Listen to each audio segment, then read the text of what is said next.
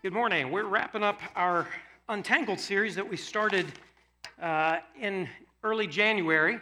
I'm Alex. I'm the associate pastor. Pastor Ed, our fearless leader, is suffering for Jesus in Israel with about 20 other people from Gateway and maybe another 20 from another Loudoun County church. And they come back tomorrow night. So we want to remember them as we pray tomorrow. Safe travel for them getting back.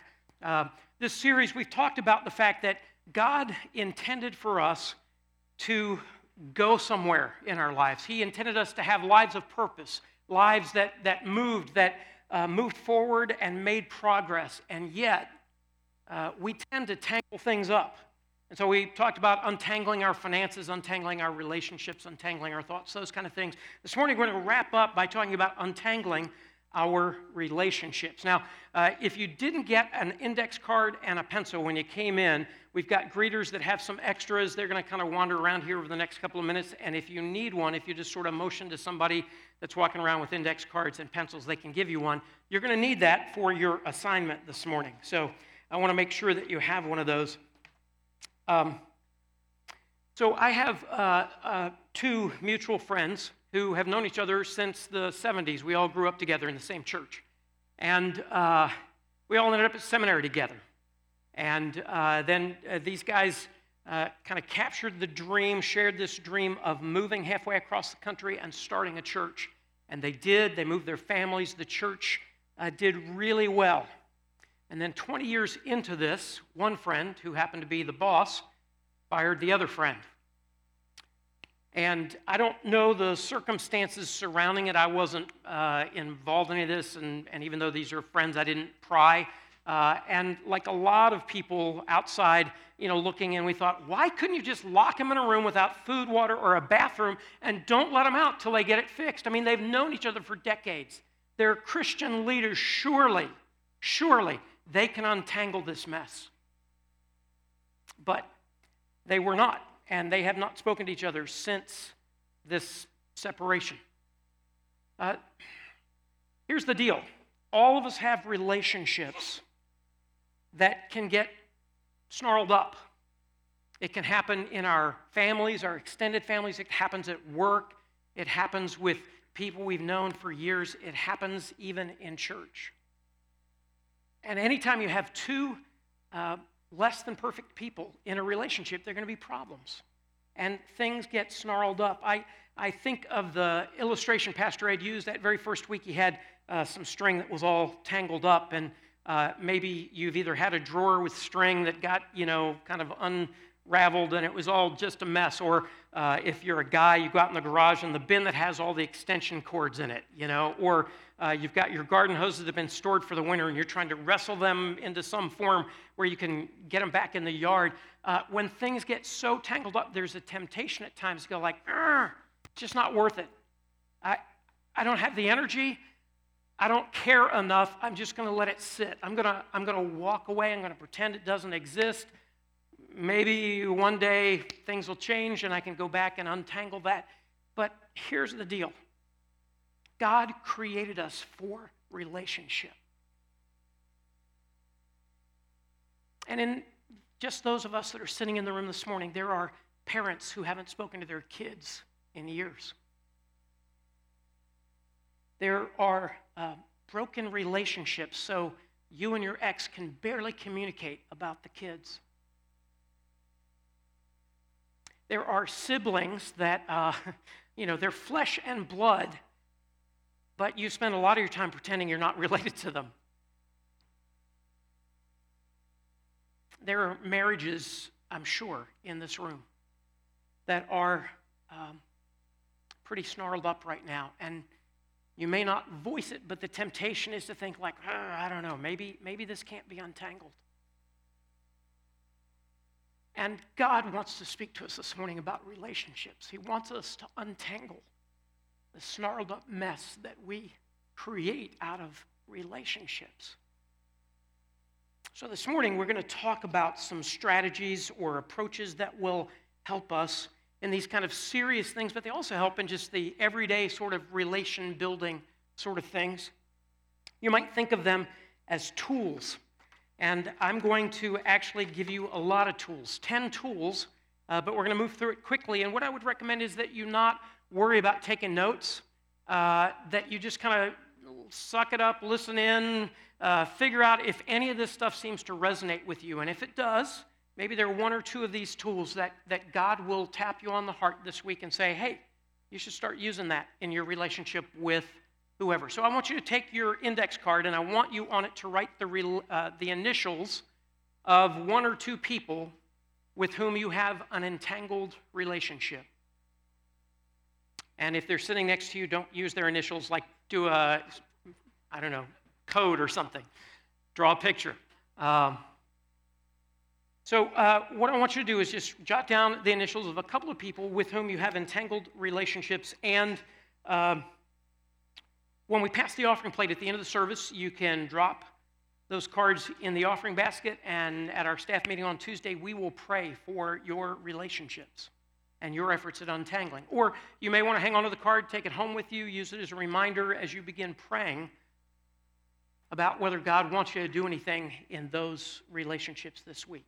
So hang on to those cards. Let's pray as we get started. Father, thank you so much that you love us and you deeply desire a relationship with us.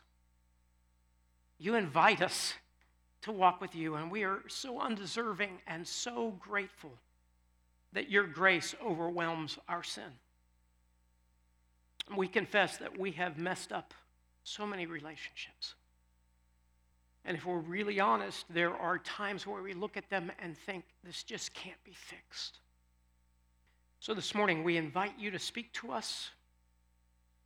We try to open up some space in our heart for you to go to work and change us and change our relationships.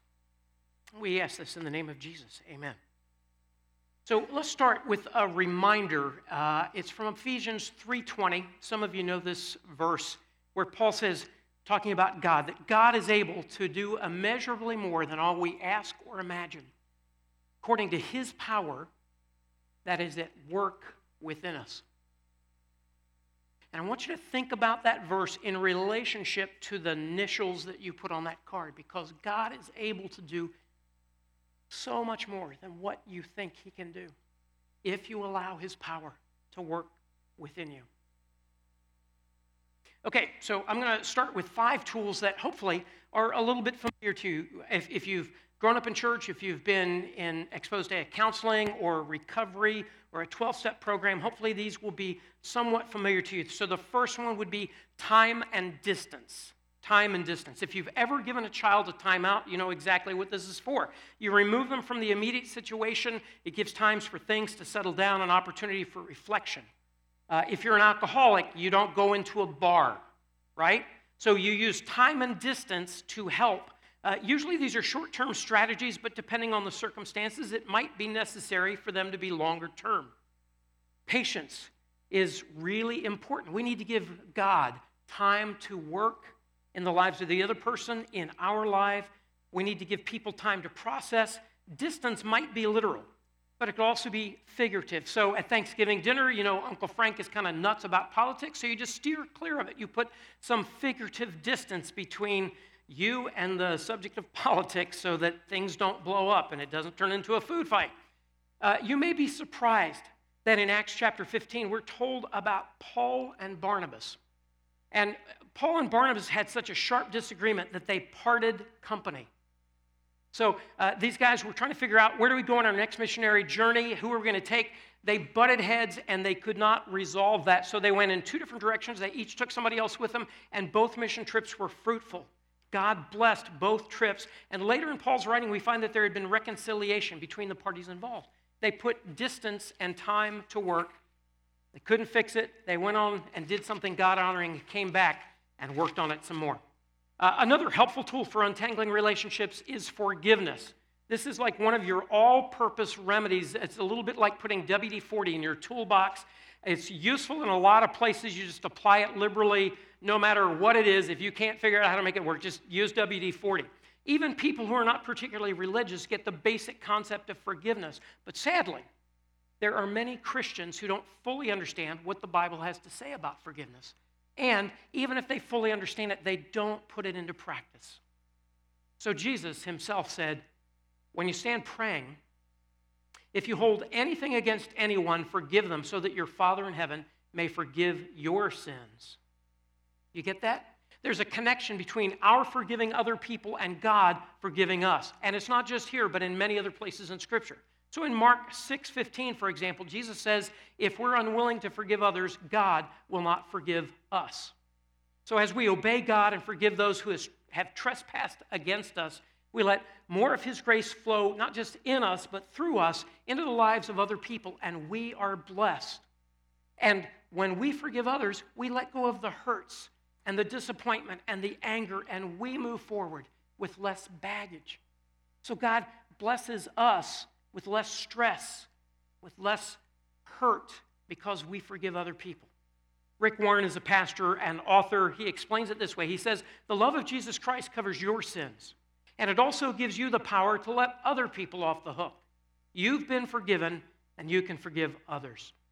Now, some of us have experienced a harsh treatment at the hands of others, some maybe even abuse. And so to this, Rick Warren would say, look, we're called to forgive in the here and now, whether a person asks for it or deserves it.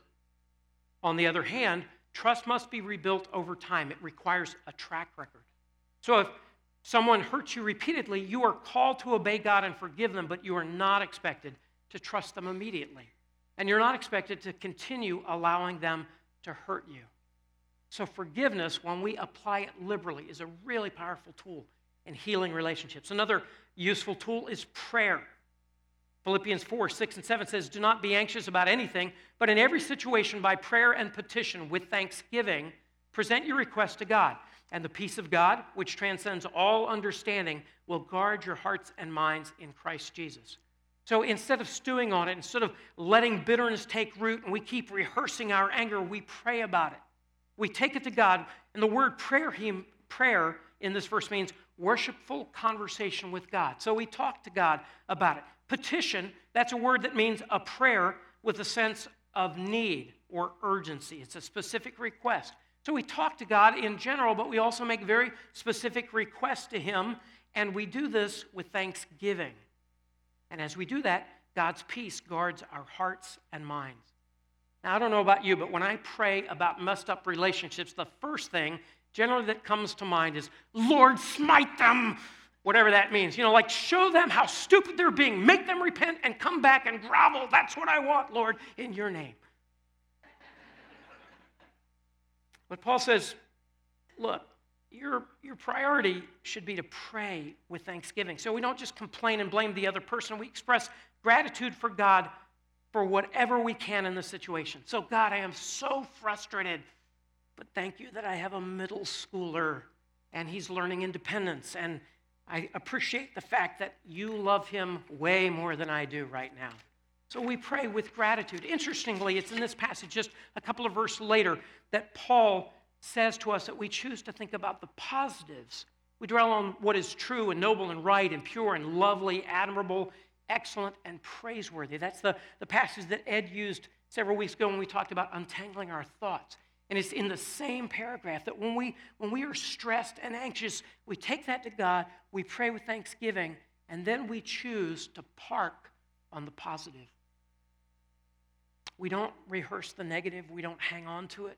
We don't practice what we would say to that person if we could duct tape their mouth shut and make them listen to us.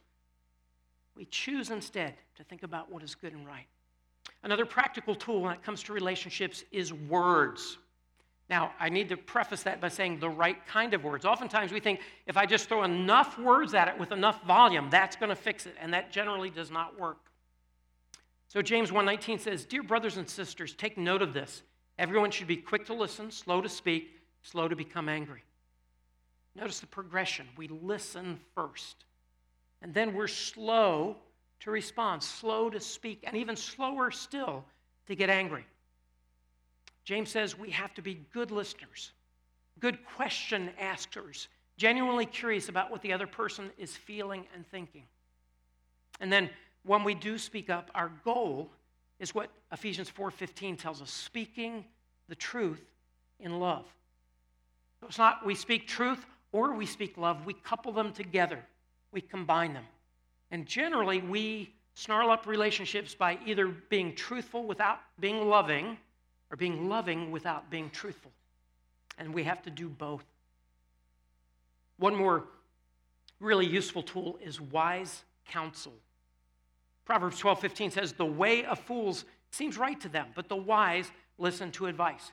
So in the moment when I'm upset with somebody else, I feel like I'm in the right. And that's me being foolish, according to this verse. If we're wise, then we listen to advice from other people, people with more objectivity, people with more insight into the situation, people who can be honest with us. It could be your spouse, but maybe not. We tend to discount what our spouses say, even when they're right. I'm going to say that one more time, and you can remind your spouse of this. We tend to discount what our spouses tell us, even when they're right.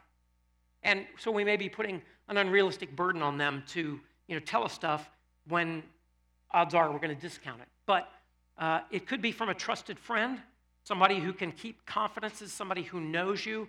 We want to look for people who share the same spiritual foundation and demonstrate some skill and experience in the area we're seeking advice. So we want people with relational wisdom, and they've got a track record that other people can see. If you go, I can remember when I worked in the marketplace, somebody was struggling in their marriage, and they shared that with somebody at the water cooler, and the advice they got from the other person, like, "Hey, you ought to have an affair." Like, whoa, stop. That is not how to untangle your marriage. So it needs to be somebody who is on the same track with you, somebody whose judgment is going to be solid. It may not have to be a professional counselor, but I highly recommend you at least leave that possibility open.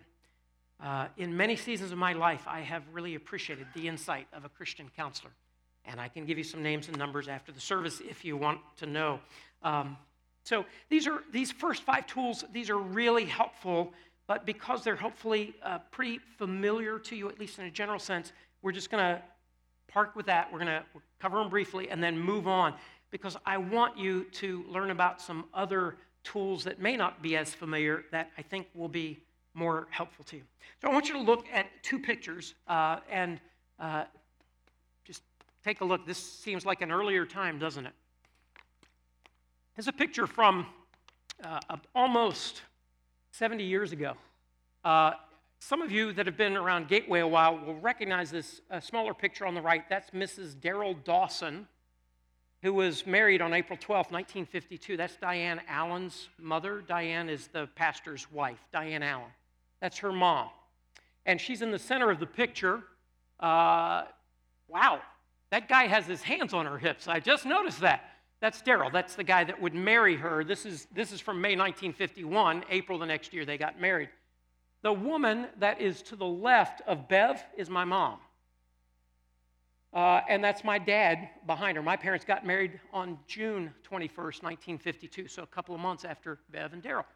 They were sorority sisters, Sigma, Sigma, Sigma, at Madison Girls College, and this was their sorority thing. It's interesting because my mom always... It's a little frustrating. She'll always say, like, "Oh, you remember Mavis? Mavis had the dog with the big hair." It's like, don't tell me. I don't want to know that. I don't know who Mavis is. I don't care about her dog. And she would always talk about Bev Dawson and all of her college buddies. Like, "Mom, these people are like 150 years old. I do not know who you're talking about." And then in the I think it was probably about 1998, she goes, "Oh, you remember Bev Dawson? Well, her daughter is married to a guy." And it's like, oh my gosh, this story can't get any longer. And he was a pastor in Boston, and then they're moving down to Alexandria, and they're starting a church. It's like, "Oh, Ed Allen." And she goes, "How did you know it was Ed Allen?" It was like, well, because the church that I was a part of at that time was also kind of a sister church to what became Gateway. So just really weird. So my mom and Bev were college sorority sisters, and over 70 years, they knew each other. Kind of hung out together. In contrast, let's look at this next picture. So I went to Baylor. I graduated from Baylor, and this guy was one of my college roommates, Kerry. And Kerry's dad was a pastor. Kerry's older brother was involved in youth ministry. And Kerry was a really nice guy. In fact, his relationship with his girlfriend was infuriatingly sweet, because they would kind of talk in baby voices to each other. It's like, oh my gosh. Carrie, Carrie had a good heart. I was a little worried about him. I didn't feel like he would ever really, he just didn't have a whole lot of pizzazz or sizzle. It was like, well, hey, God can use somebody like that. So Carrie pastors the Woodlands Church in Houston. They run about 18,000 on a weekend, 56 services or something. And it's not that my relationship with Carrie ever soured. I was only roommates with him for a year, but if I had played it right, I could be on staff at a much larger church. You realize this? Well, here's the deal. When we manage relationships well, they can last for decades. And maybe some of you who are like my age, you have college friends that you've stayed close to, or you have people that, like I do, where for a lot of things I would not go to anyone in my family of origin, with that problem or with that joy. It just like, yeah, I'm just going to go tell a friend. And you value that. And you know the joy and the strength and the maturity and the challenge that can come from having great relationships. That's what God longs for us to experience. But I feel like so many times we settle for stuff that's tangled up. And, we open the drawer and we see all the string in there. It's like, yeah, I'll buy some more. I'm not going to deal with it. It's too much work. So let's press on. Let's look at these next 5 tools. And maybe these are a little more challenging, a little less familiar, but I think they can be really helpful to you. Number 6 is going to be introspection. It's looking inside of yourself with God's help, doing some internal work. There's a very well-known passage that invites this kind of self-reflection in Jesus' Sermon on the Mount. You'll know this from Matthew 7, verses 1 through 5. So do not judge, or you too will be judged. For in the same way you judge others, you will be judged. And with the measure you use, it will be measured to you. Why do you look at the speck of sawdust in your brother's eye and you pay no attention to the plank in your own eye? How can you say to your brother, let me take the speck out of your eye, when all the time there's a plank in your own eye? You hypocrite. First, take the plank out of your own eye, and then you will see clearly to remove the speck from your brother's eye. All right, so first of all, we talked about the connection between God forgiving us and us forgiving others. Now, there's a connection that God makes between the way we judge others and the way God judges us.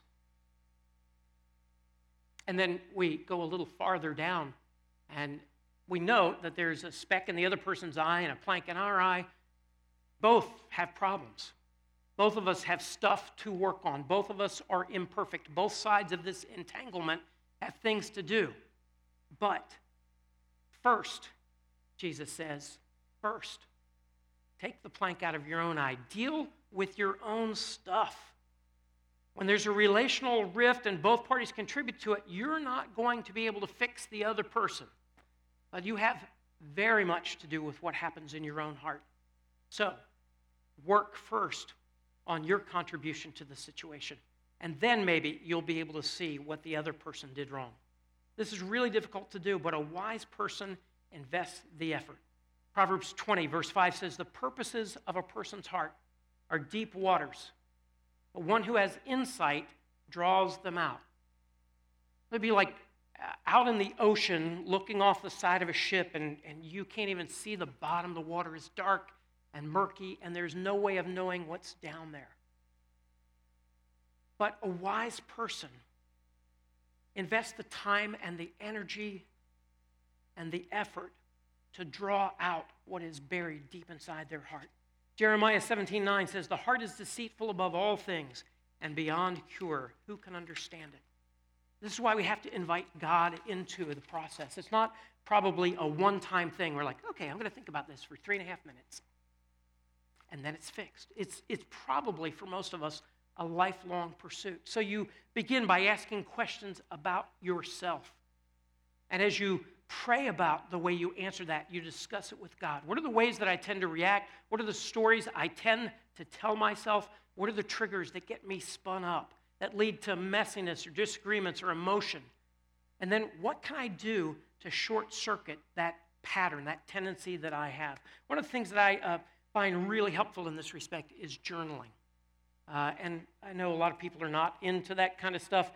One thing that helps me is I will write this down and I can be really honest with myself, and then I stick it in the shredder and it goes away, and nobody else knows what I said. I grew up with an older sister, so diaries were not a good place to leave any inside intel. So I've gotten in the habit in the last year or so of trying to identify 2, 3, 4 things from the day before that elicited the most noticeable emotional reaction for me. It could be positive, like I felt really fulfilled, or like, oh, I was proud of that, or it could be something that made me angry or disappointed or hurt me.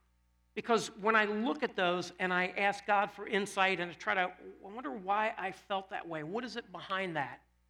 That tells me a lot about who I am and about who God wants me to be and what I need to do to get there.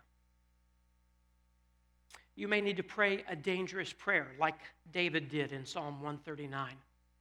This is the one where he said, "Search me, God. Know my heart, test me, and know my anxious thoughts. See if there is any offensive way in me." Where you invite God to come in and look and bring things to light that you would rather keep in the darkness. Another tool that you may not think of when it comes to untangling relationships is initiative. Initiative. I think we tend to look at stuff and go like, wow, gosh, I'm just going to have to wait and see if the wind changes direction and if circumstances change and maybe things will get better on their own. Well, that's a lovely thought, but it's probably not going to happen. Maybe you're thinking, well, I'll wait for the other person to see, that they're wrong, and maybe God will convict them and they'll come find me. But God empowers us to take the initiative. And in fact, he makes it our job to pursue reconciliation. So Matthew 5, 23 and 24, this is again out of the Sermon on the Mount, Jesus' epic sermon where he kind of lays out what his kingdom is like. And he says, "Therefore, if you're offering your gift at the altar, and there remember that your brother or sister has something against you, leave your gift there in front of the altar. First, go and be reconciled to them. Then come and offer your gift." So if you're in the middle of your religious duty, you're giving your offering, doing a good and God-honoring thing, but while you're doing that, you realize that someone else has a beef with you. It's not even about you being angry with them, but you realize, like, wait, I think there's some kind of rift between us, and I'm pretty sure it's their fault. Then stop what you're doing, because it's far more important to God that you pursue reconciliation. You can always come back later and finish the offering. In fact, always come back and finish the offering, okay? I just want to put in that PSA from our treasurer. But God values relationships, and we tend to sweep broken relationships under the rug. We want to compartmentalize, put it out of sight, out of mind. And God says, look, I pursue you relentlessly, and the overwhelming thing that I'm bringing to the relationship is grace. And it's not because you deserve it. It's not because you ask for it. I am pursuing you because I love you. And when God models that for us, then he expects us, in turn, to model it to others. In fact, we're called to the same kind of reconciliation that God pursues with us. Even though you might work and get a paycheck from somebody other than a church, you have a calling, Scripture says. Paul says in 2 Corinthians 5:18 that God reconciled us to himself through Christ, and he gave us the ministry of reconciliation. I mean, this is the heart of the gospel. We were apart from God because of the decisions we've made that have hurt us and hurt other people and have been disobedient to God, so we're separated from God. But God loved us so much that he sent his only son to die on the cross and pay the consequences that we earned. So God has done everything to reconcile with us, and we can have a restored relationship with him through Christ. But if we choose to receive that, then we inherit this ministry of reconciliation. And then 2 verses later, Paul says he's committed us this message of reconciliation, therefore we're Christ's ambassadors. So we're Jesus' representatives. We're supposed to show what Jesus does when we hang out with other people.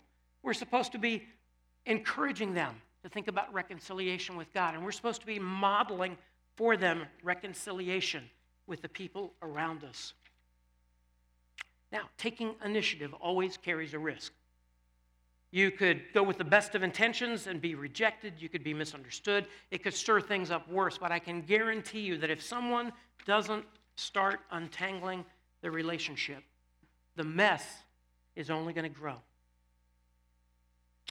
Sometimes it might be starting a conversation that's pretty general. I feel like there's some friction between us. Could we talk about that? I mean, I would love to buy you a cup of coffee, and you talk and I'll listen. But it feels like things went off the rails for us. How do we put it back on track? When you said this, I felt this. And I think it would help me if I could understand what you were thinking or what you were feeling, if we could talk about that. Or have I done something that put distance between us because I miss when we were close? Those are the kinds of invitations, the kind of initiative that will help us untangle relationships. And oftentimes, a tangled up relationship is just waiting for someone to take initiative.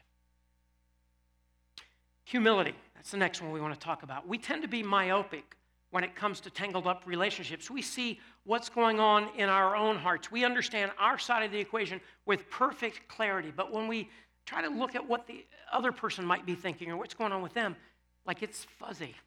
And we need some sort of binoculars that help us see what's going on with them. So in Philippians 2, Paul says, look, you need to not only think about your own interests, but you need to put the interests and concerns of that other person ahead of your own. He says, do nothing out of selfish ambition or vain conceit. Rather, in humility, value others above yourselves, not looking to your own interest, but each of you to the interest of the others. In your relationships with one another. In your relationships with one another. Have the same mindset as Christ Jesus, who being in very nature God, did not consider equality with God something to be used to his advantage. Rather, he made himself nothing by taking the very nature of a servant, being made in human likeness, and being found in appearance as a man, he humbled himself by becoming obedient to death, even death on a cross.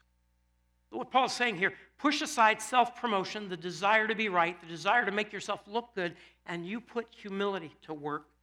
Value the other person more than you value yourself. Sure, look out for your own interest, but don't stop there like we usually do. In your relationship with one another, follow Jesus' example. He humbled himself and he sacrificed himself. So we look to the interest of the other person. We think about what's going on for them, what they might have been thinking about or feeling. We figure out what sacrifice God might be calling us to for the sake of the relationship. It could be that we choose not to make the argument-winning statement in the heat of the moment. Maybe we realize that this is a relationship that's more important than winning the fight, so I'm just going to hold back. We can talk about the issue later, but I need to back off, and we need to do some relationship work here. It could be pursuing the other person, spending time with them even if it's not fun, even if it's hard at first. It could be asking good questions and listening, or praying for their best, praying for their success, for God's good work in their life. Another one is boundaries. Boundaries. Now, we get this. If you have a fence between your yard and your neighbor's like I do, that tells you which side of the fence the dog is supposed to poop on. And I'll give you a hint. I don't have a dog, so it should not be on my side, right? It tells you which side of the fence you get to decide about the flowers and which side of the fence you don't. And when you have clear boundaries like that, it helps us be better neighbors. It would be unreasonable for my neighbor to expect me to take care of his yard. And it would be unreasonable for me to think he needs to get my approval before he can, cut his grass. One thing is his responsibility, the other is mine. And we get into all kinds of relational trouble when we get confused about boundaries. If you think about it, the Ten Commandments, those are boundaries that God gives to his people. And a number of them are about physical boundaries. Hey, that's my donkey. Take your hands off. Hey, that's my wife. Take your hands off. Right? Very clear about boundaries. And this general theme of boundaries runs all through the Bible. So Galatians 6:7 talks about the principle of reaping and sowing. Hey, you want to be wealthy? Work hard. Save your money. Be wise. Don't steal my stuff. 2 Thessalonians 3:10, if a person doesn't work, they don't eat. I kind of like that principle, right? Parable of the talents in Matthew 25. You're only responsible for what you've been given. You're not responsible for what the other guy got. Don't worry about that. You worry about your stuff. In the book Boundaries by Henry Cloud and John Townsend, and I highly recommend this if you want to learn more about how boundaries can work in relationships. They write, any confusion of responsibility and ownership in our lives is a problem of boundaries. Just as homeowners set physical property lines around their land, we need to set mental, physical, emotional, and spiritual boundaries for our lives to help us distinguish what is our responsibility and what isn't. The inability to set appropriate boundaries at appropriate times with the appropriate people can be very destructive. It can be destructive to us. It can be destructive to the other person. Any parent who has an adult child, you know the frustration and the heartache of letting your child make wrong decisions. But when they don't live with you, when they're adults, you don't get to control that. And that's really painful. Or if you have older parents and you're trying to help them make wise decisions about the last few chapters of their life, as much as you may want to make the decisions for them, as much as you may think you know exactly what is right for them, they still have a choice in the matter, even if they may not grasp the big picture the way you do. These kind of boundary violations happen all the time in marriage.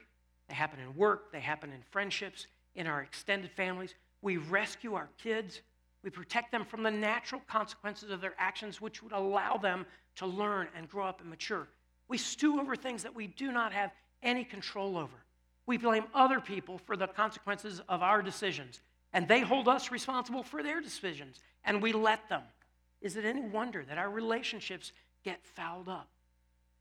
But if we take the time to clarify boundaries and we bring discernment and wisdom to them, if we go to God and we choose to live within appropriate boundaries, then relationships start to get less tangled up.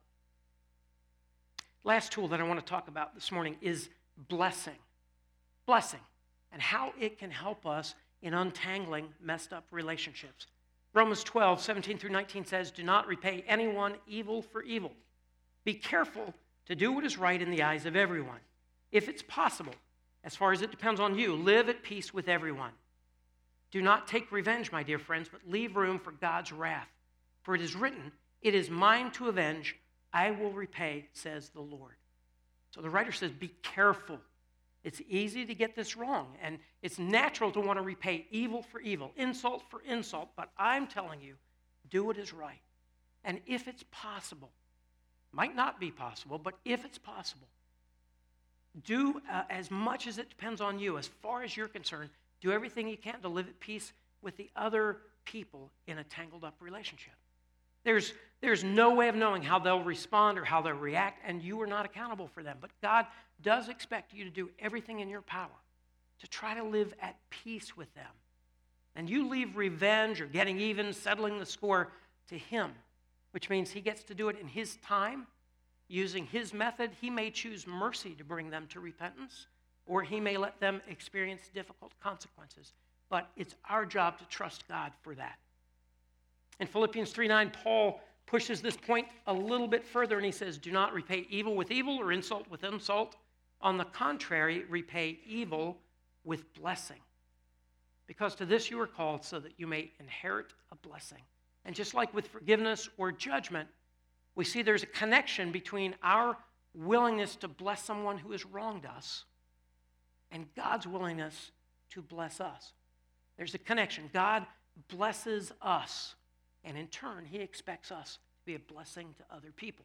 Now, this is not the same as restitution, which is still a really good concept. Restitution is when you break something, you wreck your neighbor's car, and restitution is you fix it. Restitution you owe. Blessing is something that the other person is not owed and they don't deserve. It's doing something kind or thoughtful even though they've insulted or slandered you. So you treat them better than you think they deserve to be treated. You protect your words and you don't talk about them behind their backs or say unkind things. You invest time in them. You send a birthday card even though they haven't called you in years. As they tangle up the relationship, you actively work to untangle it. All right, so I want you to take out the note card that you wrote on just a moment ago, and I'm going to ask the worship team to come back up. And we're going to sing one last song before we leave. I want you to hold that card in your hand, and I'm going to give you a moment to pray, and perhaps God is going to bring something to mind for you that we talked about this morning, and it'll kind of stick with you, and you're going to decide that you want to do some more research on that. Gina Apperson is our awesome communications director, and she's going to figure out some way for me to make this information available. It'll be on a website or Facebook, or I don't understand how this stuff works, but she will make it available. So if you want to know the verses or the principles or go back for a refresher, we'll have that available for you sometime this week, and you can look at it. But I hope that God will bring something to mind, some tangible action that you can take that will help untangle relationships. So I'm going to ask you, bow your heads, and I'm going to give you a moment to pray, and then I'm going to pray Ephesians 3:20 over our relationships.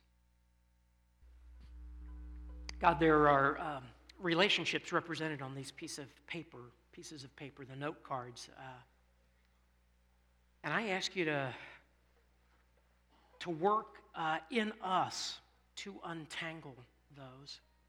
Give us endurance and patience and wisdom, knowing that this is going to take some time. And for the relationships that weren't written down, that maybe we didn't even dare capture, relationships that we wrote off a long time ago, I pray that you would even be at work in those relationships. And in the most important relationships that we have here and now with our spouses, with our kids, with our parents, with our siblings, with our families, God, please help us be proactive in not letting them get fouled up. There's so many opportunities to mess things up and to let it sit.